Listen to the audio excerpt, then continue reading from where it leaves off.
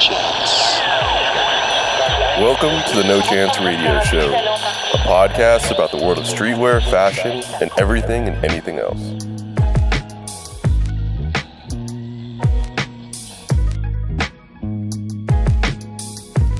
Welcome back to the show, the No Chance Radio Show. That's NCR. I am your co-host. My name is Ryan. I'm your other co-host, Mel. And we're back. We apologize for the little hiatus. I mean, it's really just a week. So, I mean, you guys have gotten spoiled to the point where you get one every week for the past year, 2 years. So consider this a small break for us.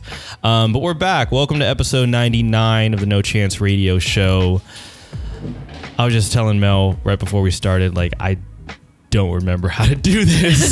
This past week has felt like such a blur. A lot of shit has happened. A lot of stuff we're going to be covering in today's episode. What happened to us last week? I got sick and I went out of town. You got sick and went on vacation. Again. I feel like Melanie goes on vacations more than I do. And it makes me somewhat kind of depressed because... You're leaving in like 2 weeks. I do have a vacation coming up. I'm going to go explore the world, or not the world, but the country of Barcelona. Shit, I would almost call it like a birthday celebration too. So happy early birthday to me. It's on the 24th. Shout out my fellow Libras. Yes, Libras. Not that I even believe in that astrological astronomy shit anyways. But man, like where do we even start? I think promo stuff. Let's get this out of the way. Thank you guys as always for turning up at all of our events, man.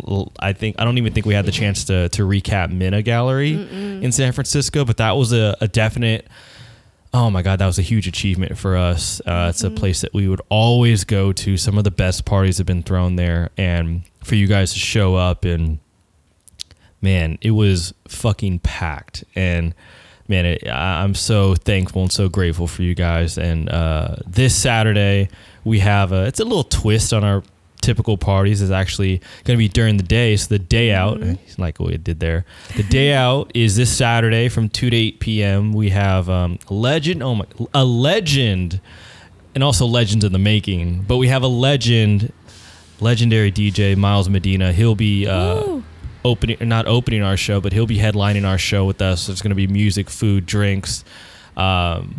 We got everything, man. If you guys are based out of the Bay Area, like we say, we're Bay Area locals, San Francisco natives. All of our parties are out here until we can somehow get to Southern California or the East Coast. So you guys are going to have to hold out on that. But if you guys are in the Bay Area, come out to Oakland for the day out. September 14th, this Saturday. Tomorrow, 2 to 8 p.m.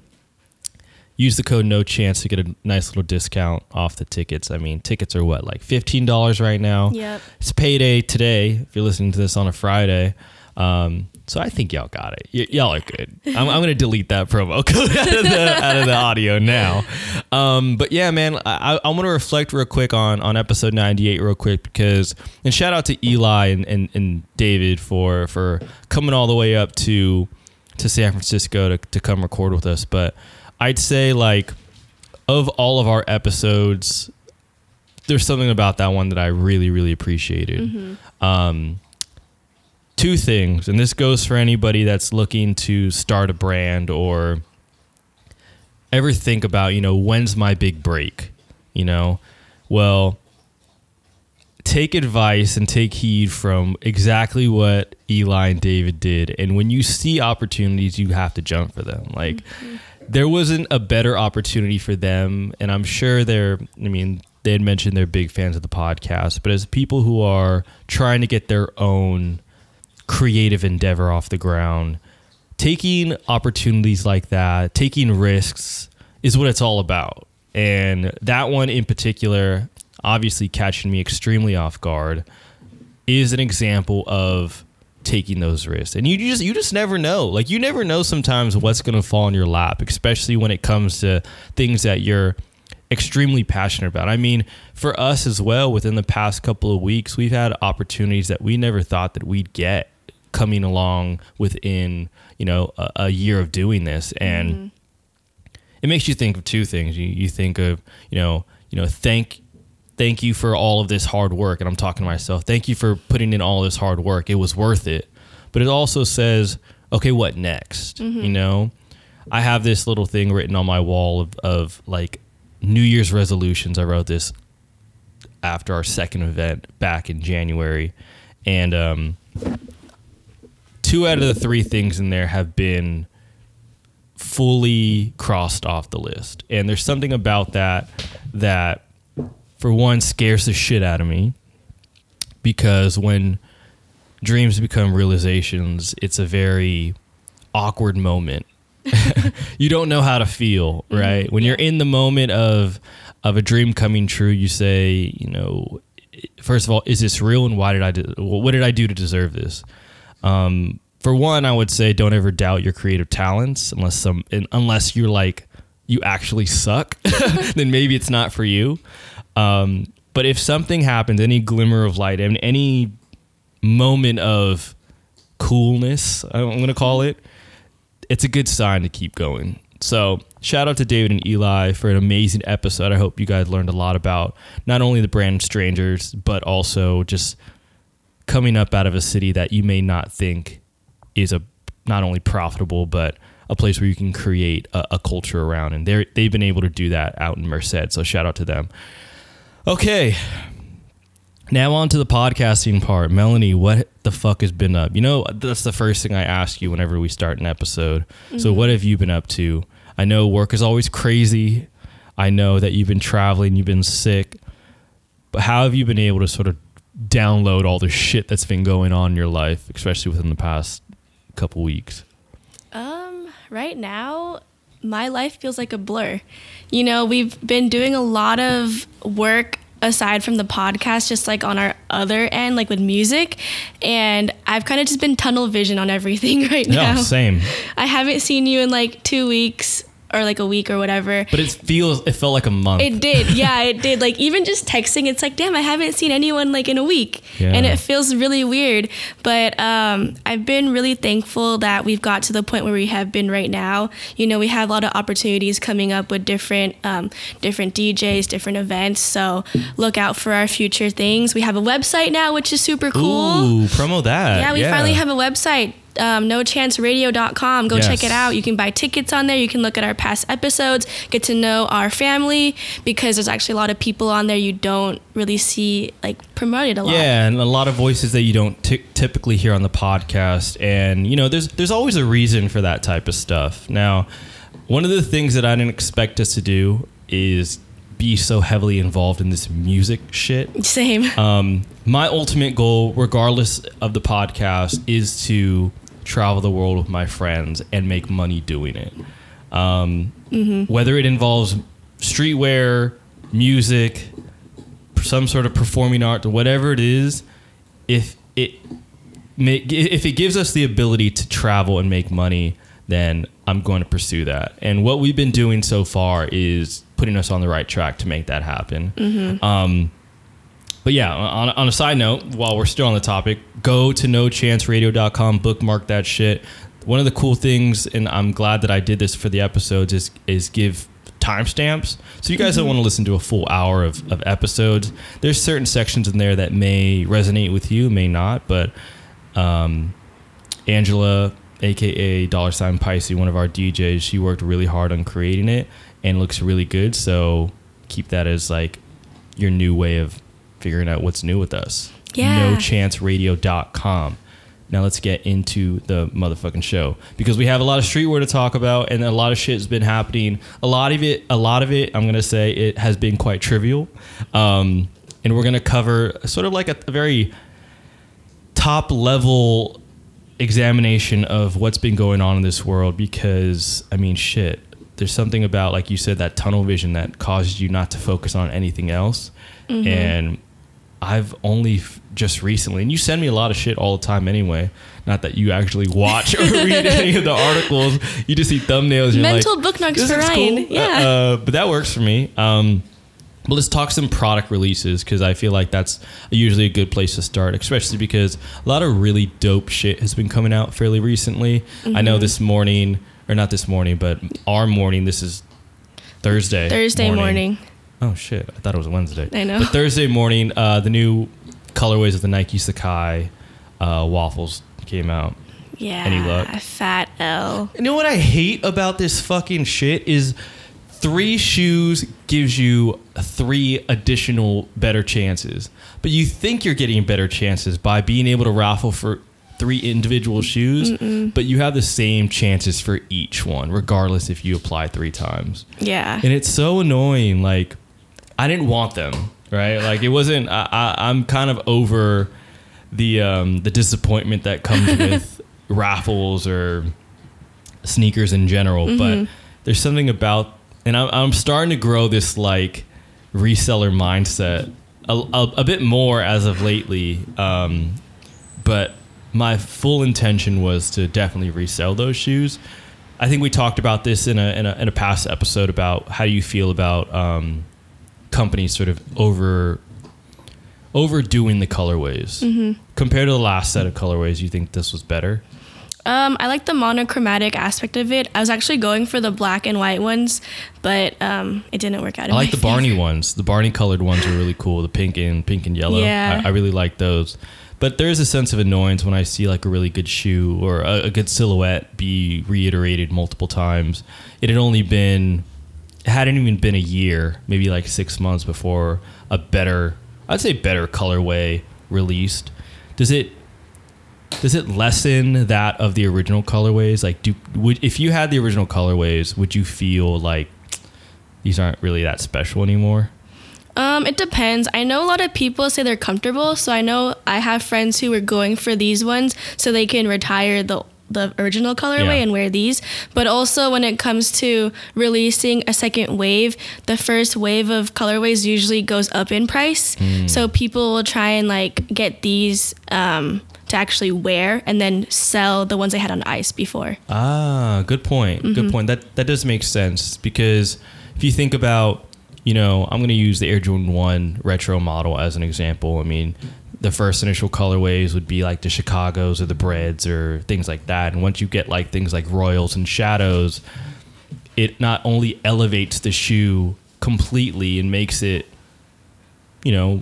more sought out after, but it also heightens that of the original colorways and makes them, in being the introductory colorways, even more important. But you know what sucks about that though? And I had a good point, and I think I'm completely about to forget it, but it kind of reminds me of like, when we saw, what was it? The React 87. Was that the one that Undercover, when the shoe first came out, it was the Undercover collaboration, the React Element 87. When they did that, it was like, okay, this is an amazing shoe. And now it's like a general release modeled shoe. I think, but it's a different number. Yeah, I think it's like 55 or something essentially lower. Essentially the same silhouette.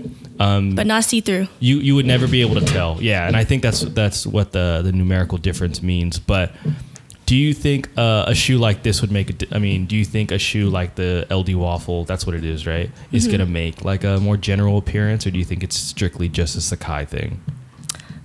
For the design itself, it's a Sacai thing for sure. But look at the Undercover Daybreak. It's very similar in style, and people are already like coining that as like the budget Sacai, quote unquote.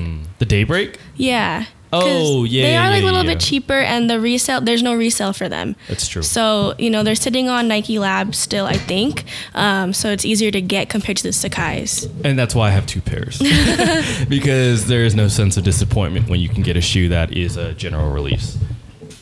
But let's move on. Jeff Staple just recently previewed, and this was very early on. I think maybe you had sent me this, but Jeff Staple had previewed it's a Huarache Adapt shoe. How do you feel about it? Aside from Jeff Staple, I haven't really seen any promo on the shoe or any information from like Sneaker News or Hypebeast, but I also think I haven't been looking intentionally for information on it. it's interesting how they made it a Huarache. I don't know if like this is like a sportswear type of adapt, or they're still doing the basketball aspect of adapt. I think it's a sportswear esque. Okay. And So, I think that's what makes it kind of interesting, is because I think when you're thinking about the React technology, obviously it's auto lacing. So you think of shoes that already kind of have that feature involved, but have laces. The only ones I could really think of would be like, I don't know, like any sort of mock that they've ever done, any sort of like free run silhouette that they've ever done. I think there was one that literally, when it first came out, was like I think it was like a 2 or 3.0, and it was just a sock. Oh yeah. And you could just wear it without the laces anyways. And then, but I think the Huarache is a good fit. I think the aesthetically looks amazing. It actually looks like something that I would potentially pay $350 for. It's a really nice looking shoe. Like, there's something about it that is just really, really nice.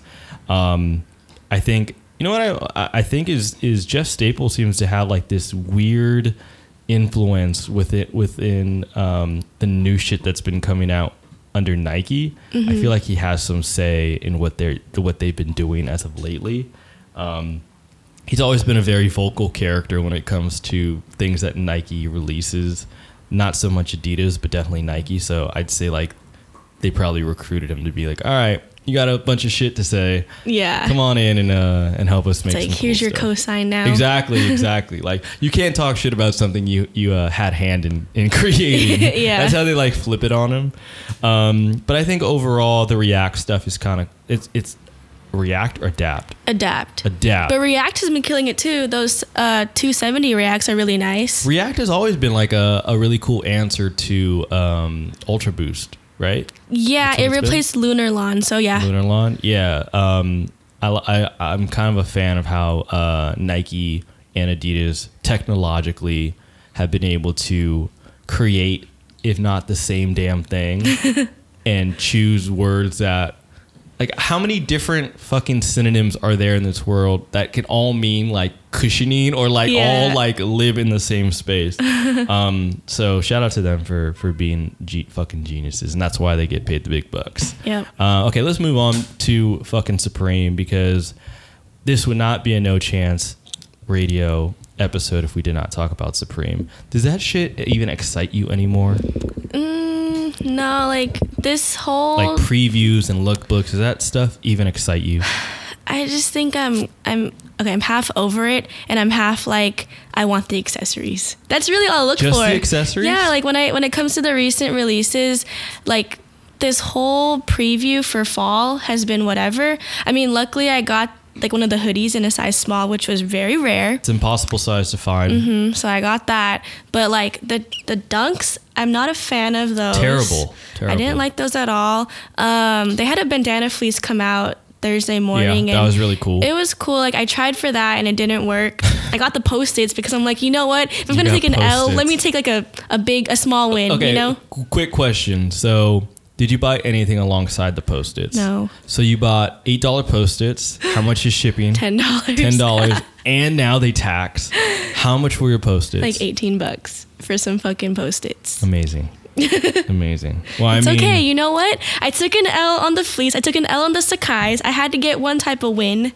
That's me. I need to justify my purchases by like. I would assume somehow. your purchase would have been some sort of clothing or a pair of shoes, but it resorted I got to. Post-its. It's fine. Whatever. Okay. My whole thing about Supreme is like, and I'm as big as a stan as they come. This season has been one of my favorites within the past couple of years. And obviously there's 2 seasons in a year for Supreme, so that says a lot. There's something about what they've done, and fall winter is always the best, in my honest opinion. It's always the best. It's more cozy. Like, it's more cozy, and the cut and sew and just like the pieces are a little bit beefier, and oftentimes that means like better quality. But I'm just a huge fan of fall winter Supreme, and they always seem to blow me away when it comes to the shit that they focus on within a particular season. The Mary J. Blige tee was like, come on, like that shit's awesome. And like all of the I think they did like a Smith's like rip on like the helmet guy from an album cover from one of their first albums on like a denim jacket. Like, it's just those types of things that I wouldn't expect when I first came into Supreme. So, like, obviously after being more associated with like learning Supreme, learning about the people that skate for Supreme, obviously being involved in skating too, you like pick up on the cues that eventually will make its way back to Supreme. Because at some point, I mean, everyone, I wouldn't say everyone, but all skaters essentially know who the Smiths are. And if skateboarding is like now a more integral part of Supreme than it was about, you know, less than 10 years ago, then that's probably something that they'll end up picking up as a cue for a design. And the fact that it's kind of made like this full circle moment to when I had first discovered Supreme and like started getting into like things like the Smiths or I don't know, some of the other potential rips that they've done, and then now kind of seeing it as like a mainstay piece, it's like, wow, that's actually really cool. But yeah, I'd say for the most part, this season was like really fucking good, but I don't get excited about like previews and lookbooks anymore because social media ruined it for me. I used to only find out about the timing for previews and lookbooks through the Hypebeast forums. They would nobody ever knew, and for some reason people started doing fucking like mathematical calculations trying to figure out like, okay, Supreme posted it this year at this time on this date. Now, if we refer to the spring summer, they did it on this date. So by my calculation, Supreme releases their preview and lookbook exactly 2.5 weeks after the season ends at this time. I'm like, how the hell are you guys figuring that out? Like, yeah, forum nerds are in a whole nother world, but somehow they figured it out, and now they can dictate not only when previews and lookbooks drop for every season, but people are now posting in its entirety the drop list for every Thursday. It's insane. That still blows my mind. And I remember the first time that somebody had said like, oh, I saw this one piece from the crack of the window the night before,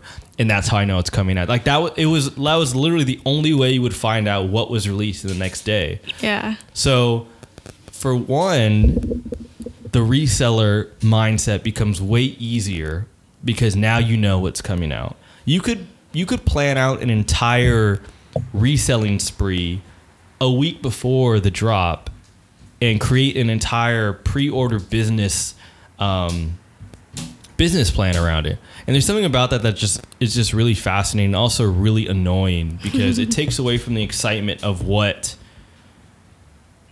fucking Supreme is this whole like enigma of when does this drop? Why is it when I go on this website on a Friday, everything's sold out? And I think that's what made it great.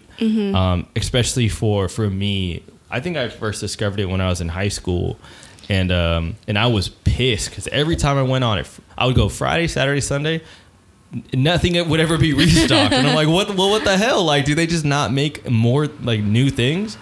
But yeah, I can create a whole episode on my gripes and complaints about Supreme, but I still love them. They are my favorite streetwear brand. Maybe not currently, but they're like top 3 forever. Like all time? Of all time, okay. For sure. Let's move off of Supreme. And let's get into oh my God, I'm going to call him the hardest working man in streetwear, Virgil Abloh. We've covered him for countless hours, 100 plus episodes, not 100 plus episodes. We're not even at 100 yet, but so many fucking episodes we've talked about this guy, how hard working he is when it comes to obviously his role within Louis Vuitton, obviously killing it with Off-White. Read an article today, not in its entirety, obviously, because I don't do that, but basically explaining that, you know, he has been overworked and he has taken a break for who knows how long, a couple months, could be a year. Essentially, the ship doesn't stop. Like, it doesn't sink with him not being there. But what do you think is, I guess I want to say alarming or of concern with him sort of taking this little hiatus? Like, what does this kind of say about the creative of this day and age? I don't know if it's alarming on a health perspective. Of course. Because if he's taking a break, like I hope he's doing okay. I hope he's like all right with everything. You know, I think as us being kind of like early creatives, like trying to figure out what we're doing, we experience burnout and we're not even doing as much as him. Oh yeah. You know, definitely. so like burnout is a real thing for everyone. You know, it just reminds us that he is also a human being who needs time to rest. People should respect that. Like, you know, regular business will still continue. It's just we won't see new designs for like a year or so, but that's fine. A lot of people go through breaks, like even artists and rappers, they go through breaks of not making music. No, that's a good point. Rappers tend to go on they can be gone for 1 to 5 years. Frank after Ocean their come release. back. Exactly, right? Like they could be gone off the planet.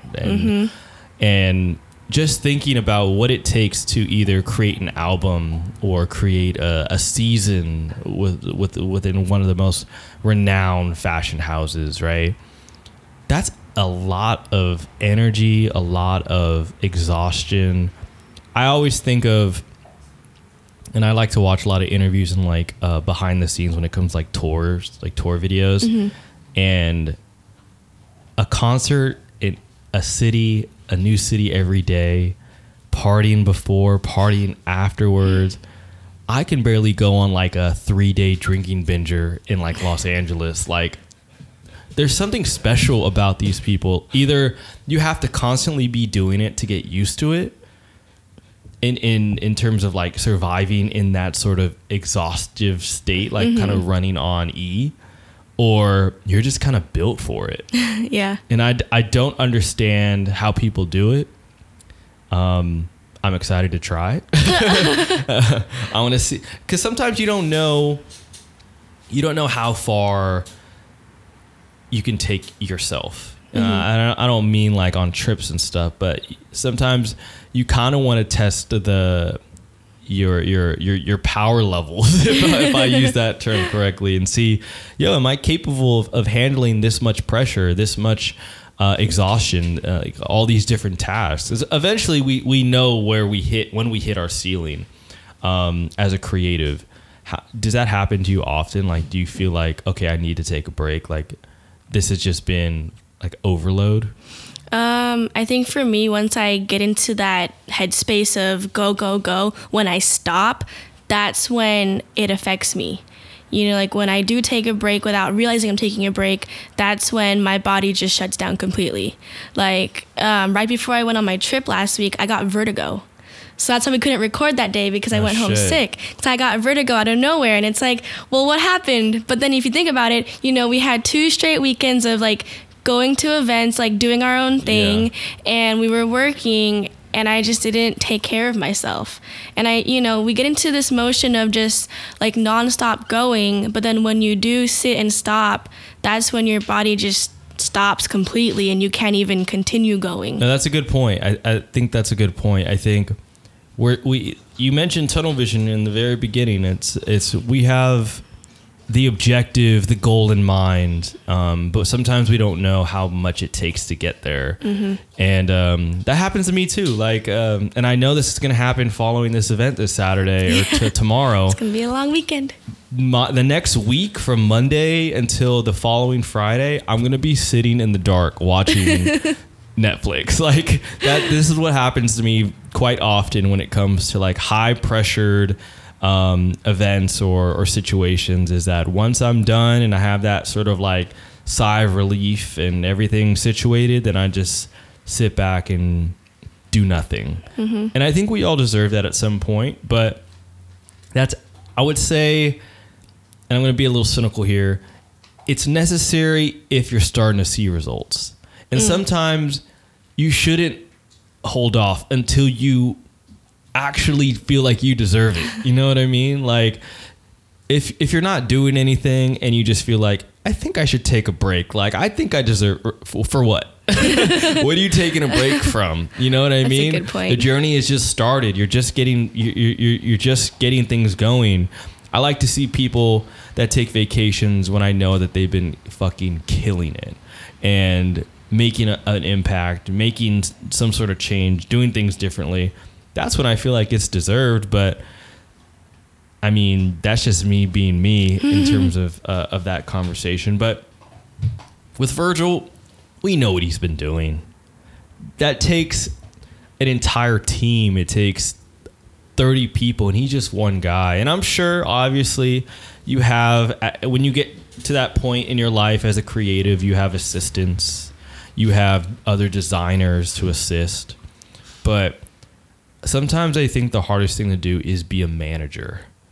Managing is sometimes a lot harder than actually being the creator of things. And obviously he's a creator, but in this case, in his position, he's essentially managing all these different products. He just released a collaboration with Undercover. It was like Off-White and Undercover. And I'm like, 2 days ago, an article came out about how you're fucking exhausted and you're taking a break. And the next thing you know, an entire collaboration gets announced. Like, this guy's like literally like, you know, when they tell you like, hey, like, you're going to be sick. You're sick. You need to work. You need to, you know, take a sick day. Don't do anything. He's just under the covers in his bed, fucking on his laptop, just typing away, like managing all of his work and stuff.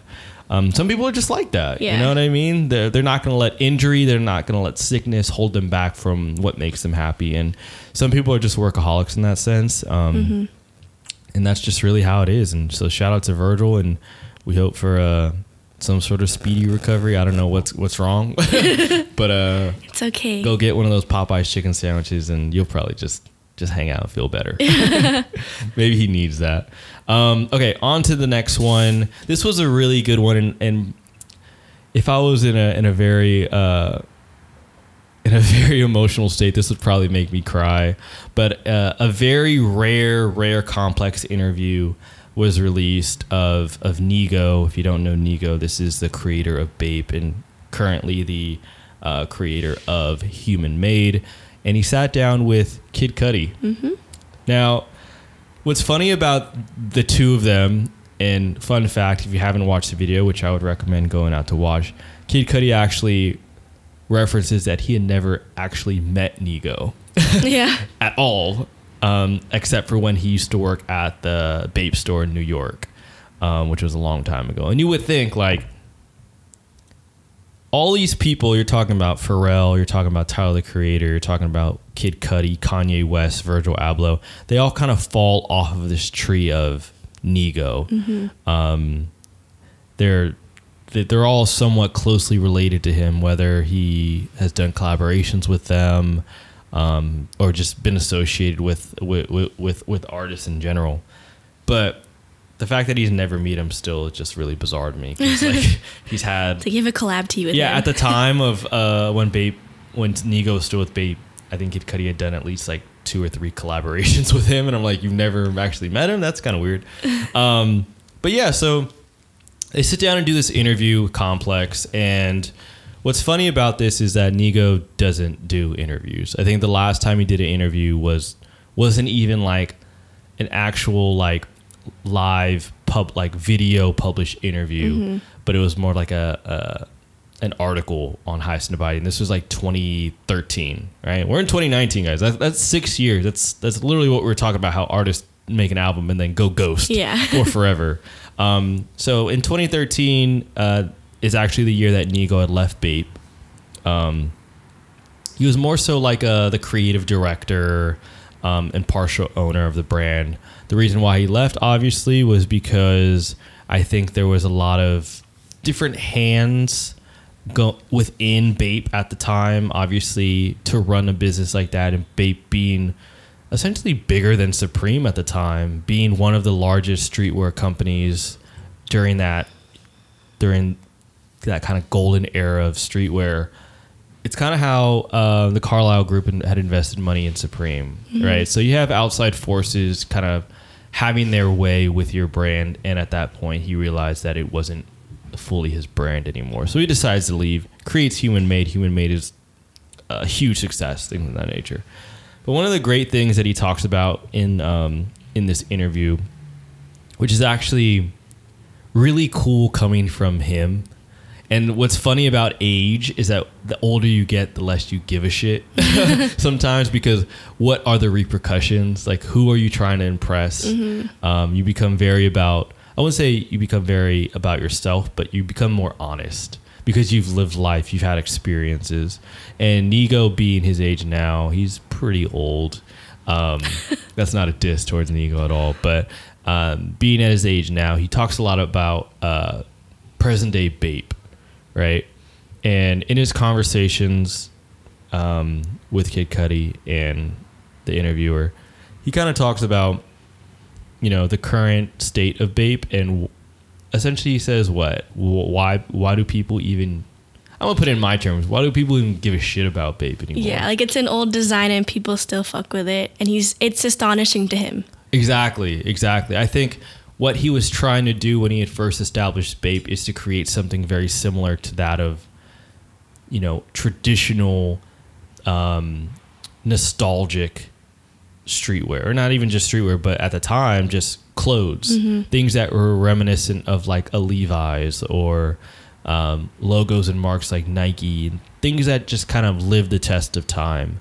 And obviously with his intention being on that, you would think he has the answer of why people still fuck with Bape, right? And it's kind of funny because in the 2013 article, Hisn Abadi article, he talks about how when he left, he said that him working at Bape for longer than he should have created this hangover effect for the people that loved Bape. Because, I don't feel the need to explain what a hangover is, but in relation to streetwear, it's one of those things where the lasting effects of Nigo being at Bape affected Bape within that 1 to 2 year period following it. So you think to yourself, as a person that buys Bape, or if you've ever heard this from people that that shop at Bape, it's not the same. Nigo doesn't work there anymore. It's trash. Nobody wants to buy it. It's not cool anymore. That's a very like westernized way of thinking for us, because we look at Nigo as Bape. Yeah. Right. We love attaching people to brands. We love knowing that the creator or the owner is this cool person and they have similar values to us. But within other countries, and we're talking like major areas where Bape exists, Hong Kong, China, and also in Japan, they don't care. Like they don't care that Nigo is no longer there. They care that Bape is still on the shelves and they can still buy it, right? Because if you're in have you ever been overseas to like Asia at all? No. No? Mm-mm. So going out there, one of the things that I realized is that there's this hyper focus on the logo, right? Mm-hmm. There's no need for context when it comes to these brands, right? It's price, logo. It doesn't even matter if it fits half the time. Price and logo. Is this a cool logo? Do I know other rich people that wear this logo? Cool. Can I afford it? Boom. And that's the transaction. And they don't care who the creator is, who the creative director is, who the owner is, if he's with rappers, if he's famous, whatever. They just care that this is a status symbol, and I'm going to buy it because I want to constantly show that I'm rich.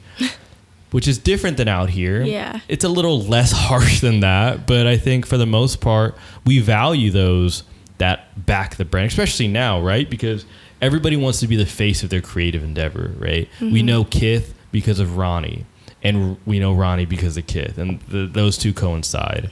We know Nigo now for Human Made, and it makes sense, and we attach his aesthetic to the brand to reaffirm why we like it, right? If it was anybody else, I don't think it'd be as successful, because there's a certain resume that's attached to it that makes you trust the brand a little bit more. Yeah. And I think that is very consistent amongst a lot of other brands. I mean, you think about the brands you like now. You could probably name, I want to say the poster child or poster person for that brand. No? For most brands that you know of, that you fuck with at least, you would say that you do. And that's crazy because that wasn't always the case. Yeah. Everybody wants to know everything about what the brand is doing. Transparency is huge. We always talk about that. but we don't always talk about the celebrity of the individual brands. And so that's the major difference between that of why for us on this side, Bape was so impacted. That's why they had closed the Bape store in Los Angeles for that period of time, because people just weren't really intrigued with it anymore. Mm-hmm. I'm not sure exactly when they had closed it, but I know that it was probably on the tail end of around when Nigo had left, because we care about that fucking context, unfortunately. But I just think it's funny how he talks about why the fuck do people still fuck with Bape? I mean, he didn't say that word for word. I'm kind of paraphrasing that. But why do you think people still fuck with a brand like Bape? I think it's because of the logo. You know, it's still a classic logo, and at this point it's household in the name of streetwear. You know, like it's kind of like the basics you should know. Nike, Supreme, Kith, Bape. It's up there as like one of those brands like you should at least know something, at least one fact about it, like to be relevant in this world, you know? And like they're still putting out quality stuff. People still are like sought after their vintage things, you know? Like the Bapestas are still really popular, and everything overseas is really popular. And I think it's just because like camo never goes out of style. As much as we want it to, it's like camo and Bape camo, like it's just so iconic now that it's kind of ingrained in everyone's mind. I think we pretty much know them for their camo. Like nobody is consistently doing camo the way that Bape does. And you're right, Bape as a logo, and we're talking about the ape head, is something that's very like everyone can pick that out of a lineup of brands. No matter how much they change it, you're always going to know. Well, it's a part of the name for one, but one of the biggest things I think is how weird the fucking name is, right? Like it's like, what's a Bape? Right? And when you spell it out and you think a bathing ape, right? Then it still is just as fucking weird. And I think that's what also adds to it. You know, it's this, everyone wants to have a brand name that's, you know, typically like one word or something that's very like obscure. This is completely left of obscure. It's just random as fuck. But for some reason, and like we are on the westernized front, everyone loves a story. So when he talks about this influence of Planet of the Apes and this quote of a bathing ape in lukewarm water and stuff like that, it's just like, I get it, but why? Yeah. He's gone on. I mean, Nigo's gone on to make other cool things like a human made, like that's very literal in a sense. And he also had part in creating. Actually, no, I'm not even gonna fuck that up because that's Jun Takahashi. Sorry, guys, I got you guys confused. But he also mentions a very good point about collaborations and. What's funny is that when I think about early brands that have done amazing collaborations, obviously I think of Nike, and I do think of Bape. Bape's pretty up there, and that's kind of it. We're talking like early golden years of streetwear, like ones that we remember. You know, like I feel like. The whole collaboration thing became really huge when Bape started doing it. Obviously, to Nigo's point, it's become really insignificant. Even him sort of throwing shade at Bape. And we've noticed it, right? We talk about how shitty Bape collaborations have been all the time. It's just, let's create this character in the Baby Milo form and let's put him on front of the shirt, right? Yeah. So when he talks about that, and if you've ever seen the Kid Cudi and Bape collaboration, you know what that looks like. It's just Kid Cudi in cartoon form on a shirt. What is it about that compared to what Bape does now that is so different? Or why is he such a critic in regards to it now compared to then? Because it's literally the same things. Is it like how often these things happen, or is it just like the constant recycling of designs? It might be what you said. Like, again, people love when collabs are scarce. They love when you can't really get your hands on it, like in the States. I remember when it was the first Complex Con, it was like, I think the Pharrell tee, the Kid Cudi tee, and like some other rappers, like those were like the Complex Con exclusive for the Bape collab. Wow. So that line was like wrapped around and it sold out in like 2 hours. Wow. So that was a really big thing.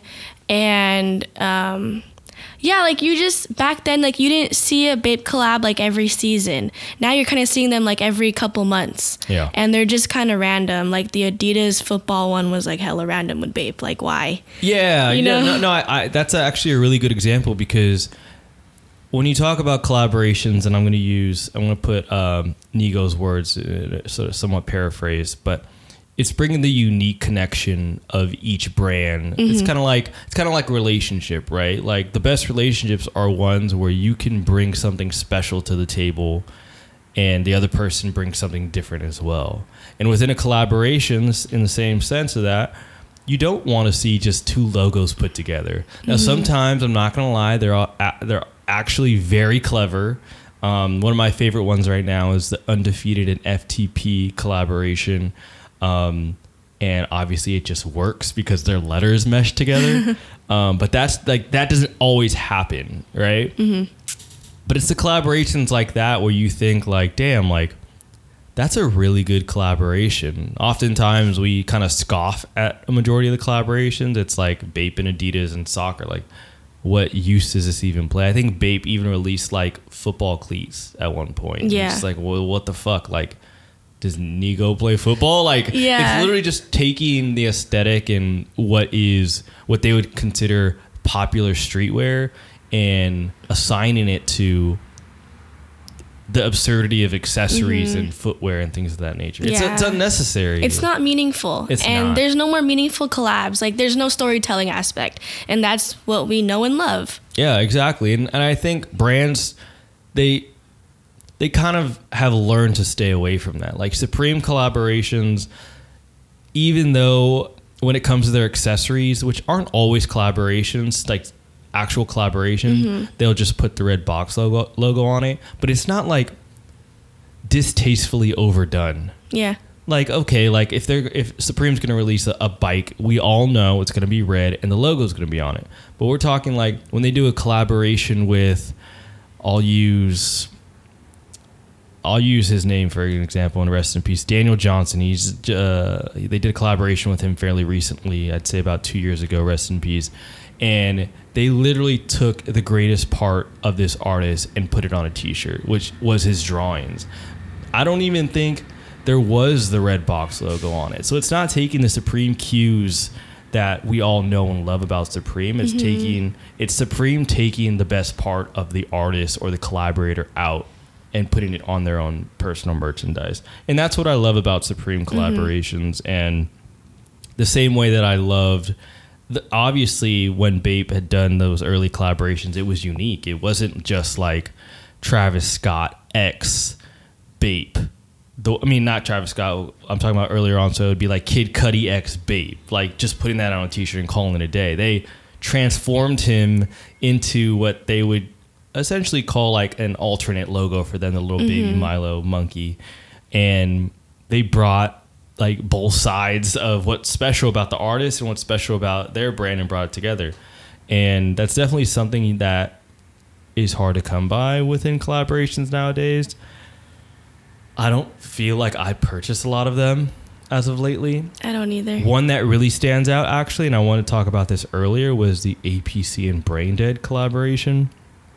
That is a great example of a really good, aesthetically pleasing collaboration. You're talking about Braindead's kind of weirdness and futuristic, like I don't want to put them in a box, but they're just like they're out there. Yeah, creative direction is out there. And you're talking about APC's very proper, very put together, form-fitting aesthetic.